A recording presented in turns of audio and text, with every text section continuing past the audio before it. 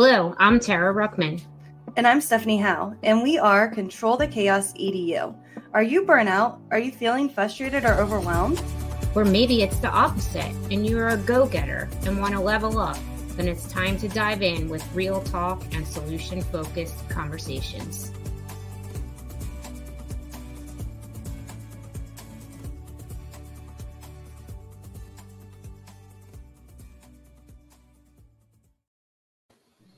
Hello, and welcome to today's Control the Chaos conversation.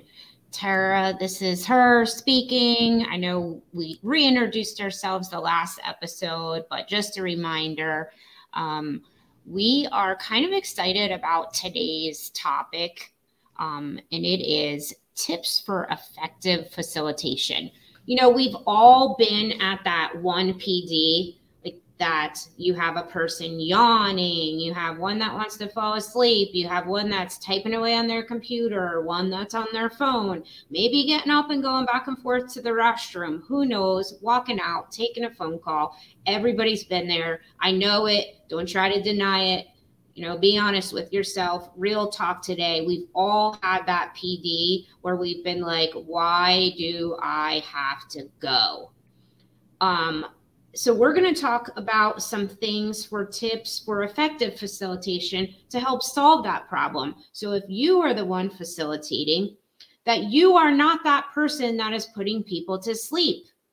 Or we take all of this and we bring it back into the classroom. It's not just tips for facilitating PD, but it's tips for facilitating lessons in the classroom. Nobody wants to be the teacher that puts somebody to sleep, right? Nobody wants to be the teacher that you have 5 kids that are off task because they're unengaged because you're boring. Like, who wants to be the boring teacher? Who wants to be the boring facilitator? So we're going to talk about lots of tips so you're not that person today. I'm sure that I have been that person also, just to be straight with you all. That I know that in the very beginning of when I started as a coach, I probably could have put people to sleep. So it's not something out of the norm. Everybody does it. So if you've done it, don't feel bad about it, because we all continue to learn and grow.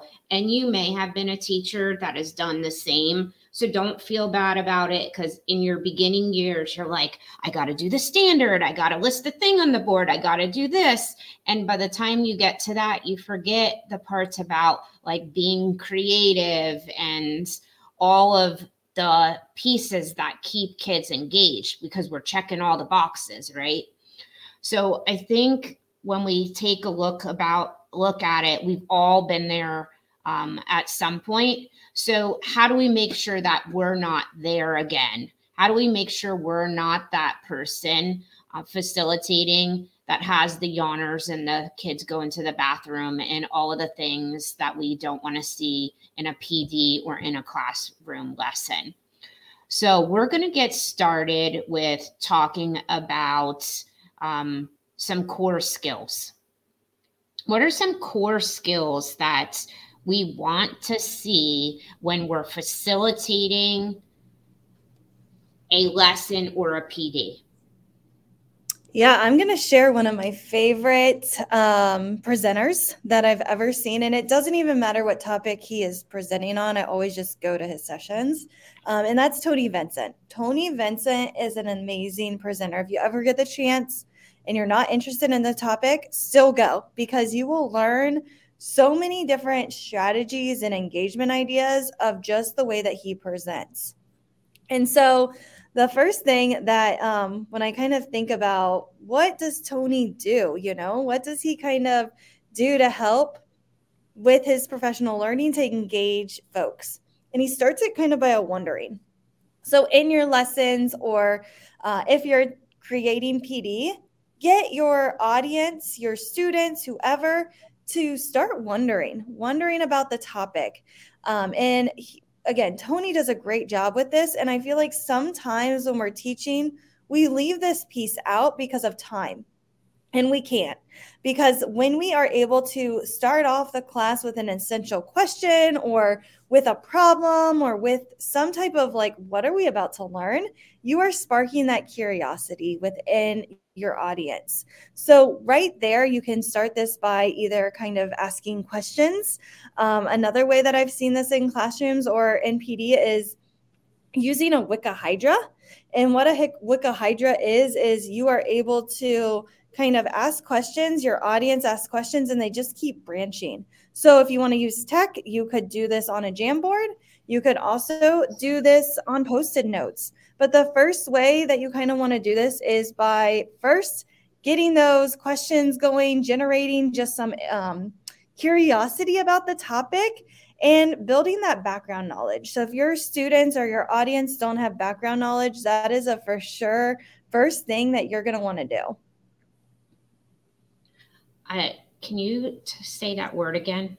The Wicca one? The Wicca word? Wicca Hydra. I really like that word. I don't know why. It just like flows off your tongue, the Wicca Hydra. Like, I don't know. Because we call my nephew, he's super smart. We call him like the Wikipedia as well. So I just like I don't know why the Wicca word flows through. I'll remember that because I just like the word. See, another engagement strategy is name things. Like when you name things fun, that like increases and entices people like wanting to go to your PD or your lesson. So if you have names for things that are PD, like the name grabs people. So if people have a choice of PD, your name could actually tell, like if you have a bunch of people that are signing up, the name of your PD could actually grab people. So the name of your lesson as well, like name your lessons or your activities. That's another way to kind of get people started and engaged right off the bat, because they're like, ooh, what's control the chaos? Or woo, like they kind of get excited before they even get there just by the name of it. So that's one way to like start your facilitation before you even have made it to that point.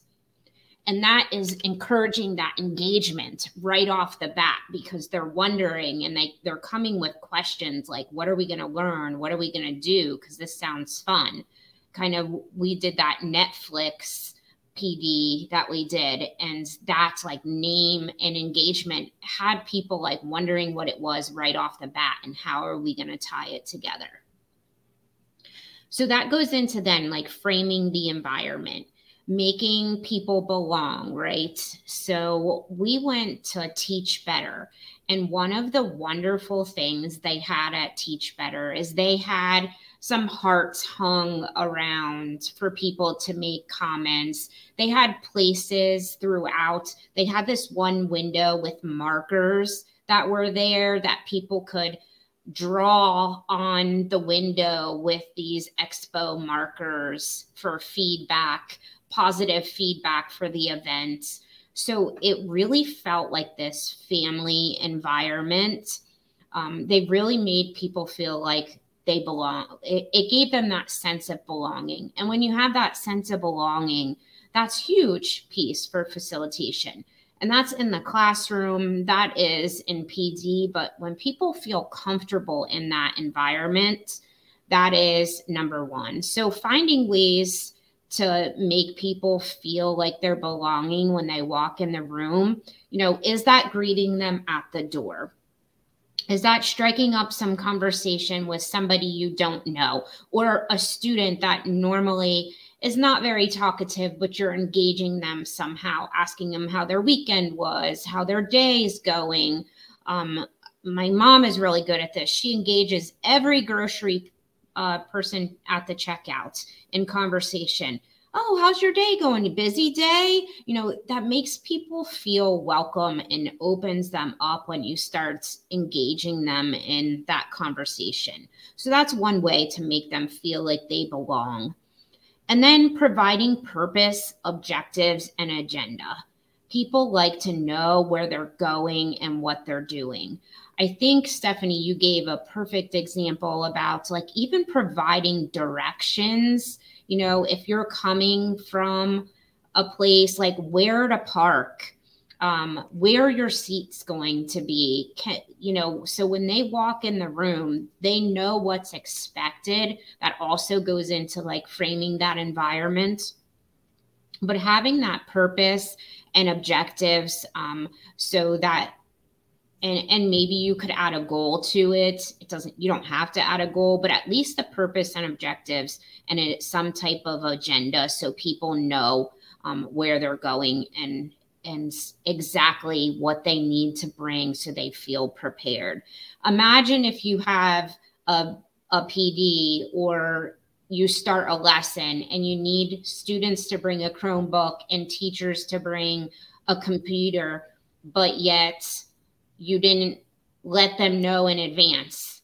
Now what happens? You have students getting up, going to their backpack to get their Chromebook. You have teachers that are on their phones because they don't have their computer. So, just giving them that heads up so that they feel prepared. Also, that then also reduces some of that off task piece of the PD or the lesson that you're working on. So I think that's really important. And this is all work that we would do prior to the facilitation of either the lesson or the PD, to get that environment framed before we even go in. So we've done all of that prep work prior to going into the PD. Yeah, it really is important to put up signs, especially if you don't know where you're going, and provide the address. Like, don't just say the location. Really put in the extra effort where you are emailing before, if it's a workshop, just so people feel comfortable coming. Because I know for me, and if we think about our students, when they're coming into school and you don't know something, or you're really worried about something, you won't be able to learn, right? Because you're so focused on, oh my gosh, I'm going to be late, or I don't know where I'm going. And you're like focused on all of those other things, and that's taking up cognitive space in your mind. And so how can we kind of let some of those go, where we can create that environment that it is okay to fail, and it is okay to ask questions, or hey, provide that clarity ahead of time for your students or for your attendees. And so that brings us to kind of some next steps, or like kind of 4 things that you want to include when you are having a session or within your learning.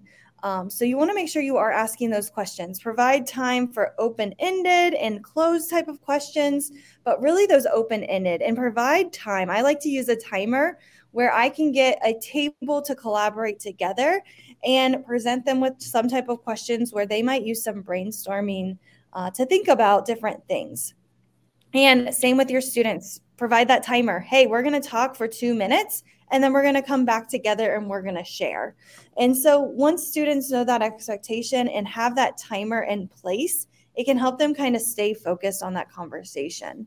Another thing is paraphrasing. So when you are going over information, paraphrasing it. Also, stories can help. So if you have a story or like a research study, I don't know why, but I've been so into like psychology right now, and there's stories of just different research things that they've done, like with the kids with the marshmallow, and how now those kids growing up, are able to have more motivation. But telling it through that story can really help grab and make that concrete example for your listeners.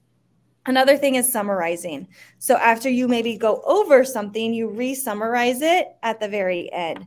Also, when you're in meetings, if you are in a meeting or you're conferencing with a group of students, you can quickly kind of recap and then summarize and maybe talk about next steps. Like, your next step is this, this, and this.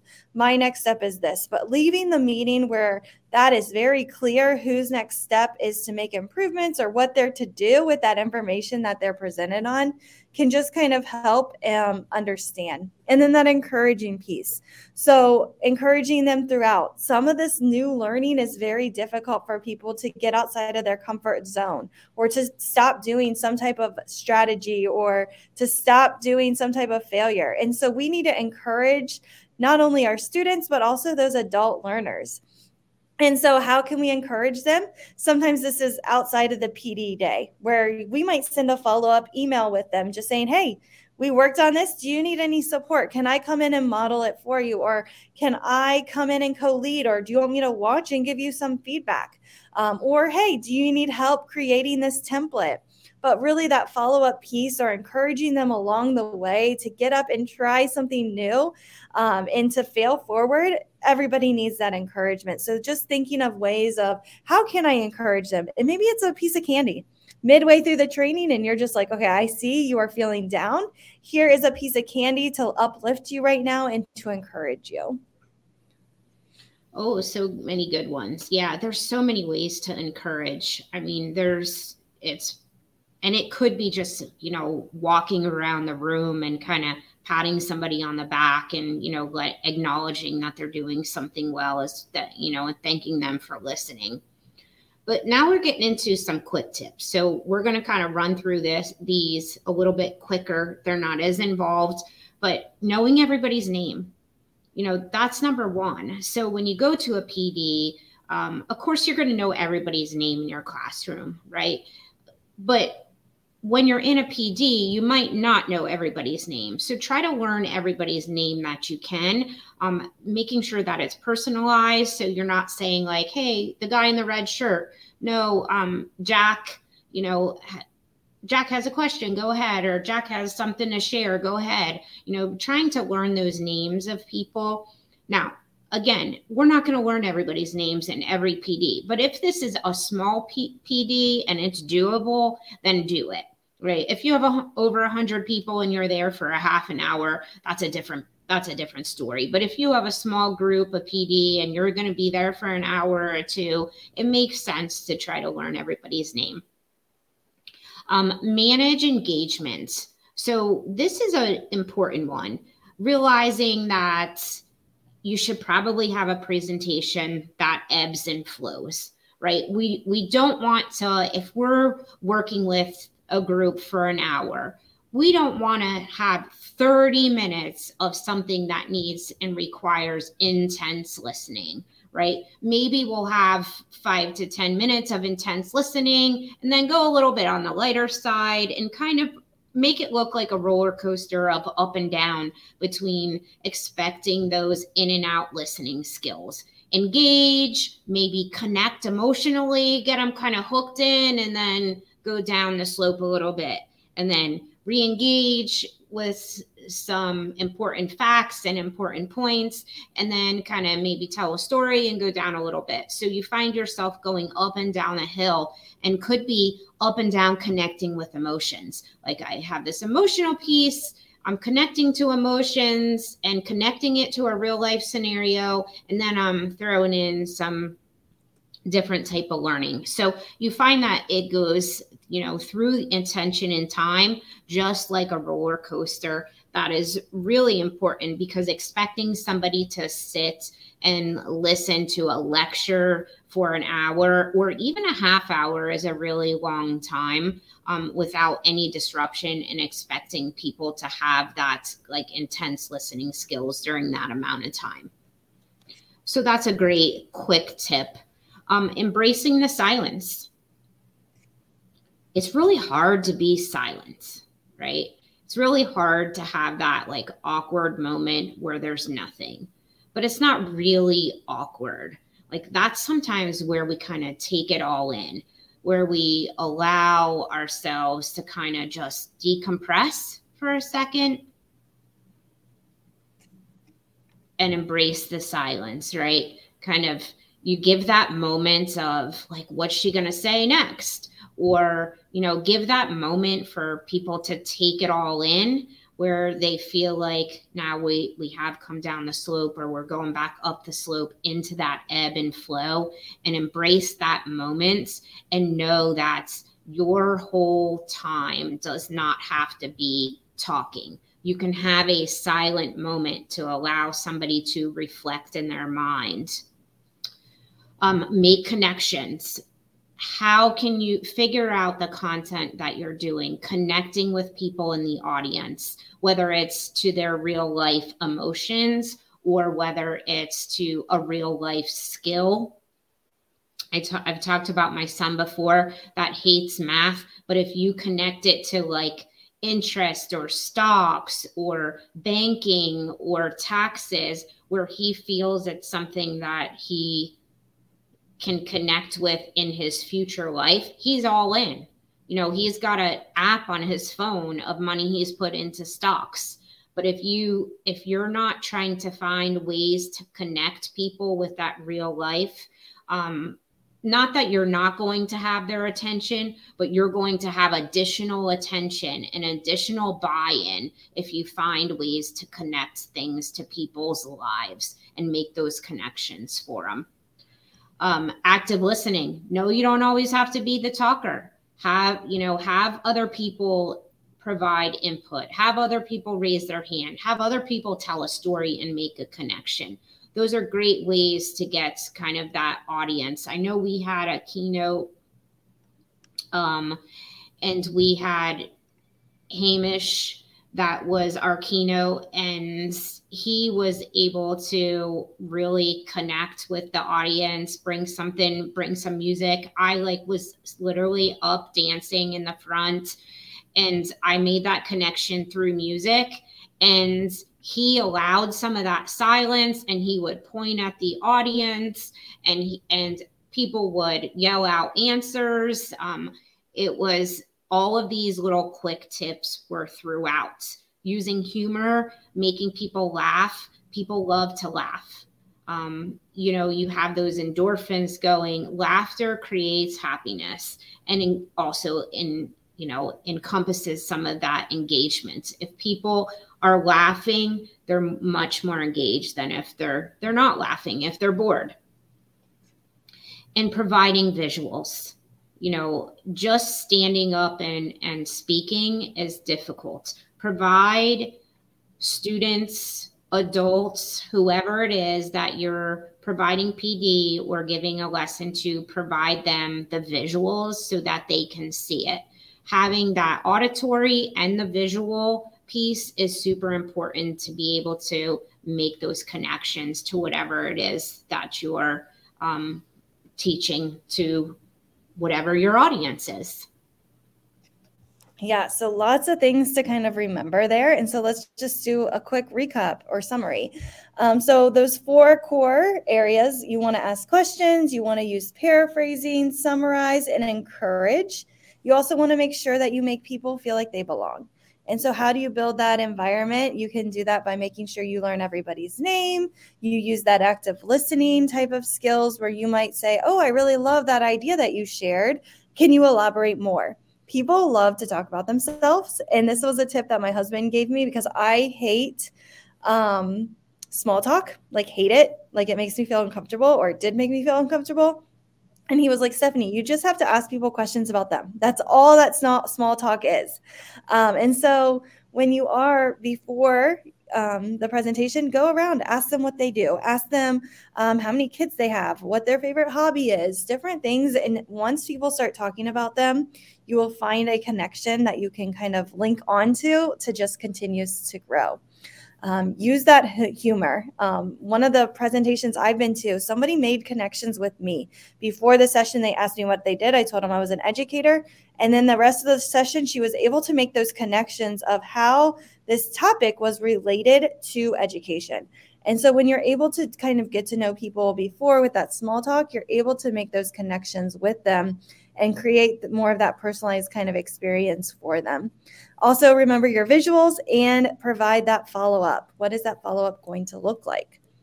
So again, those are a lot of different ways that you are able to have an effective presentation within your classroom or within a PD. So don't just make it sit and get. Think about, how can I innovate? How can I get people up and moving? How can I get people talking and really create a safe space for those learners? So your goal this week, your action item, is to take one of these different ideas and incorporate it into your presentation or in your lesson. So maybe this week for me, it's going to be, I'm going to use asking questions. I am going to bring back, or I'm going to incorporate different ways that I can engage with my learners or my students by asking them questions. How can I get them curious about what they're about to learn and excited about what they're learning? So I cannot wait to hear what your action item is and what area you're going to improve on this week. So make sure you like, subscribe, and share our podcast with others, educators or other listeners, because we would love to get to know other people. And until next time, make sure you control the chaos.